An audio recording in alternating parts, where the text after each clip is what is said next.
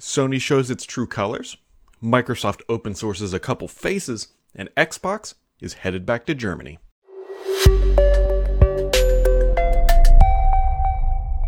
Happy Friday, friends. It has been, it's another week. There was no podcast last week because I was taking a little vacation with the family before the school starts back up. But we are back. It's another week. We got a bunch of questions into the hopper. There was a lot going on. There's a lot of Sony controversy, although it's not new controversy. Microsoft is doing some other weird things, so let's just dive in. Hopefully you had a good week. Mine was wonderful. And Microsoft decided, you know what? Our emojis are so sweet, we are going to open source them. Okay, so Microsoft announced they're open sourcing their emojis, their new 3D emojis. Unlike other open sourcing projects, I guess, I understand. The emoji one's interesting, I guess. If other companies want to include Microsoft's emojis or contribute to them, they are now more than able.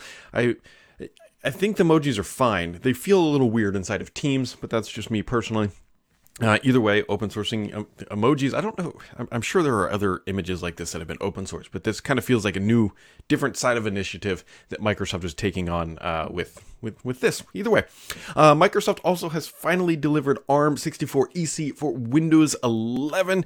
This allows ARM and x64 code in the same process. This is a big deal for more complex developer and applications that are on the ARM platform. Microsoft, it took them a year to bring this to market, but hey, it's late is better than never.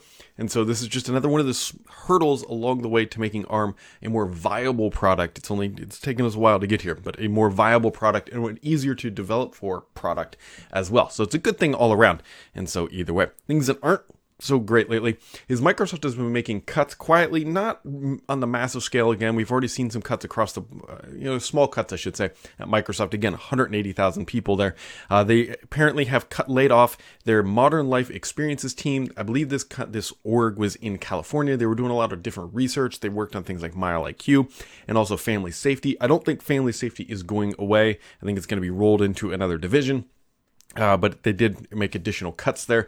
And so this sparked off a bunch of controversy. It's like Microsoft is getting rid of their another consumer team. And is Microsoft abandoning the consumer? Well, abandoning consumer is it's too far down the rabbit hole. But Microsoft, let's be honest, is always and primarily focused on the enterprise. That's not saying they do not have a consumer focus. They absolutely have Xbox. Xbox is their strongest consumer brand. Surface is arguably still a consumer brand, even though I believe the majority of the sales are targeted or at least pushed towards the enterprise as big bulk purchases where Microsoft sees a lot of success with Surface. And so they do have other platforms. Windows is another one, and things like Edge as well. So they're not leaving the consumer brands or the consumer market, but it's decidedly clear that Microsoft does better in the enterprise space than they do in the consumer space, and so investing heavily in the consumer space does become a bit more challenging unless it's on the Xbox side. And so it's just kind of something to keep in mind. I mean, there's a laundry list of things that just have not worked out for Microsoft in the consumer space. And so the headlines that Microsoft is giving up on the consumer were not accurate either way. It looks like there were also some cuts at LinkedIn in some marketing positions. And so it's just that time of the economy cycle where we've had a bunch of booms and now we're getting close to some more conservative approaches to just the economy in general. There are a couple new builds of Windows 11 out this week. Nothing too crazy, overly notable, just that Microsoft keeps on pushing this stuff out. Speaking of pushing things out, Patch Tuesday came out, and so you probably have already been prompted to restart. If you haven't, you probably will be soon.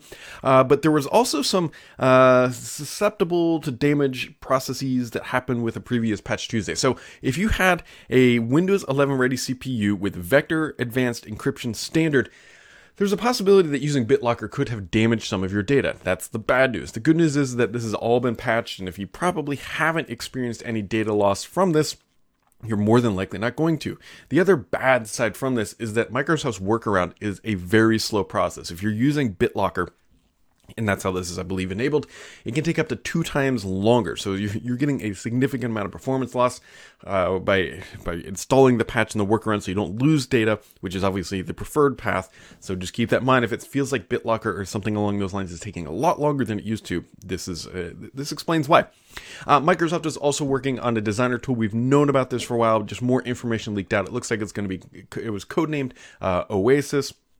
And so just more images leaked up. It's kind of hard to determine now if this is going to be like a true like Figma competitor, or if this is more of just a more fancy editor for PowerPoint. So we'll have to wait and see when that product fully comes out. I, again, fully expect it to be somewhere wrapped up in that Microsoft 365 or Office 365 bundle, depending on where you are in life and what subscriptions you subscribe to. I'm not expecting it to be a standalone product, but it's just another thing that Microsoft is adding. On to the gaming news. Xbox announced, hey, we're going back to Germany. That's Germany with a J. No, I'm just kidding. It's not video James, it's video games, and it's Germany. They announced that they are going back to Gamescom. They will have booth, they'll have virtual events, they will have, I don't think it will be as big and as loud and as proud as we had seen at previous events, because this was their first one back, and those things take a lot of run-up time. But they are going to be boots on the ground sort of thing at Gamescom, which is exciting. It's a slightly slow return to normal-ish, even though the world is far from normal. I'm really hoping we get some more Starfield information. That's the thing that keeps us all going. At least for me, that is the big game, and I'm like one of a million people into that bucket of who are really excited about this game. So I'm hoping Starfield, that's what we hope to see, and so there we go. The big gaming news, and honestly probably one of the bigger tech headlines making this week, is that Sony is paying companies to stop putting games into Game Pass. Now, there's obviously, Microsoft is trying to acquire Activision, and that's a very big, roughly $70 billion transaction, massive transaction. And Sony really doesn't want them to do that. They've pointed out how Call of Duty is basically a title on its own, stands alone, and can't be easily replicated, and that player base and all that. And Microsoft comes back and says, look, Sony, you're paying to not have games in Game Pass, which is good for the consumer, for the gamer, as Sony used to say, or whatever. I want to read what is actually written by Microsoft's legal team. It says, Microsoft's ability to continue expanding Game Pass has been hampered by Sony's desire to inhibit such growth, Microsoft claimed in the documents. Sony pays for blocking rights to prevent developers from adding content to Game Pass and other competing subscription services. And that is absolutely true. We know that to be true because of a leak previously.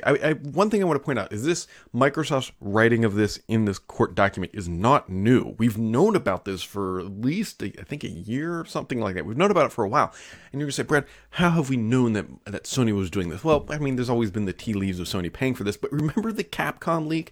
There was a Capcom leak contract between Sony and Capcom, and they actually write in there that they call out Game Pass. Like, you can't put things on other platforms when we are paying for an exclusive. And so the language is already there. We've already known this, but it's again Microsoft just coming back, rebuttaling against Sony's efforts, and really these two juggernauts are going to keep going at it, and we should hopefully know. I think somebody put together a timeline. It looks like in the next 60-ish days we should roughly have an idea of when, like, if Microsoft is going to face real serious barriers to getting this transaction completed. So also this week, if you're a subscriber to the channel, you already know, but also this week, and more information or more images, actually in this case, a video, I should say, of the white Xbox Elite Series 2 controller has leaked. Again, bringing us a little bit closer to market, somebody said, and again, we're going off the video and what they claimed. And they actually did a hands-on, is that they bought this in the US, and so that's how it was. If that's true that they walked into a retail outlet and grabbed it off the shelf, maybe this launch is a little bit closer than we might be anticipating. Either way, looks like the white controller might be landing this fall, and so that's Elite Series 2, not an Elite Series 3. And also Unity, the other development platform, has picked Microsoft's Azure Cloud for its preferred cloud, if you will, for the backend for its tooling. And so if you're a user of Unity, you'll be seeing a lot more Azure here in the future. And those are the highlights of the week, my friends. Now, let's dive into the question. Brother Nod says, where are all the Surface Pro 9 rumors? Shouldn't it be out soon? Is it going to be disappointing? If you remember, is this the Surface Pro 8? I can't remember which Surface Pro this is. No. Yes, this is the Surface Pro 8 right here. Remember, the Surface Pro 8 was the big redesign that we'd all been waiting for. I believe the code name for that was Caramel, the redesign. And so I'm not expecting a redesign in any meaningful capacity now with the Surface Pro for a while. So we're primarily, I believe, going to be seeing a chip spec bump for the Surface Pro 9. At least that's what I've been hearing. And so that, I mean, disappointing, I don't know, depends how you describe it, but knowing Microsoft, it's probably going to be 12th gen stuff. That's what they like to do. They're typically about a year behind from what the market is doing or what Intel is releasing. So I think there's a Raptor Lake that's coming out, or Meteor Lake. I can't remember which the next gen, 13th gen chipset, but either way, I'd be looking forward to the 12th gen popping into the Surface Pro. I believe that is where Microsoft is headed. Next question. Kunux says, happy Friday, but happy Friday to you, Kunux. In your last video, you mentioned that the hiring freeze has hit Xbox. Yes, by the way, I forgot to mention that earlier in the video. The hiring freeze is now all across the board of Microsoft. I noted that, I think it was on Monday, and then the Wall Street Journal came out, I think, on Tuesday or something like that. So you can go back and watch the Xbox video. But either way, hiring freeze all across Microsoft. I believe this also includes game studios as well. He says, in your last video, you mentioned that the hiring freeze has hit Xbox, and I noticed the same thing a couple weeks ago because open positions on MS Career Site went from hundreds of plus down to 5 roles overnight. Looks like this impact has impacted at least 343, the Coalition, Turn 10, Rare, the Initiative, as well as others and non-gaming studios. How long do you think the freeze will last? And have there been similar freezes? Okay, here's going to be a phrase you're probably going to be hearing for a while. It's called right sizing. And this is companies saying, look, we've been hiring like crazy for the past couple of years trying to meet demand, and now we got to right size the organization. Now, that doesn't necessarily mean layoffs, but that just means that, hey, there's going to be natural headcount reduction because let's say an employee decides to leave Microsoft to go to work at Google. We'll just use that as an example. Nobody from Microsoft is doing that. Just kidding. Yes, they are. Either way, that would be a natural way to reduce headcount, is people just leaving the company just through other opportunities without layoffs. So that is going to be some shrinking of overhead as these companies go forward and stop hiring. And so that's going to be, typically companies like to call that right sizing. Sometimes they'll use that with layoffs if they're doing just a little bit of trimming across the board as right sizing. But I think that's going to be a phrase that we hear for a while. Now, when is the hiring freeze going to end? What are tomorrow's lottery numbers? We don't know. It's really going to depend on economic demand and how, what's the viability of growing. If Microsoft can push through this economic, whatever uncertainty that we're in right now, and grow, then there's likely that the hiring freeze will not last very long because they're making more money and they can justify more headcount. If we see the market really kind of just flatline for a while, then it's going to maintain that course. And so we don't really know. It's definitely going to be for the foreseeable future. And let's just pretend that Microsoft says tomorrow we're going to start hiring again. Well, hiring is not a short-term process. You got to put the job application back up. You got to get applicants in. You got to get people through the process. I mean, you're looking 3-ish months before opening a job application to getting somebody hired is pretty typical. So we'll see there. Well, that's fantastic. Thank you, Microsoft. You can see here just the thing behind me just completely collapsed. Where did the image go? The technical difficulties of kind of scared me there for a second. You can see like it just decided, hey, I don't want to be running anymore. And decided to turn itself off. Maybe the screen was right sizing itself. We don't know. We'll see. Let me get back to the questions. That really threw me off there for a second. Mr. PKI coming in with 2 questions this week. We'll start with the first one, get to the last one because you got the last question of the week. Since it's a quiet week, I don't know if it was quiet. A lot of cuts, a lot of things going on, a lot of questions, but I appreciate the second question. I thought I would open with this question. With companies reducing or cutting travel, which they absolutely are, should we expect that in-person conference and events will return to virtual only again? It's a good question. I don't think we will. I think hybrid events are going to be what we see for a while. Now, companies will definitely be cutting how many people are going to events. For example, Microsoft going to Gamescom. We already know that. I bet that non-essential employees for that production will not be going to Gamescom. Microsoft has already internally said, hey, we're tightening the belt on travel and cash going out the door that doesn't need to be, events and other sort of thing. And so it wouldn't surprise me, but I bet the attendance at these conferences is going to be smaller than, let's say, if the economy was booming, if you will. Confused Geek says, Clipchamp coming to Xbox. I don't know if Clipchamp will come to Xbox.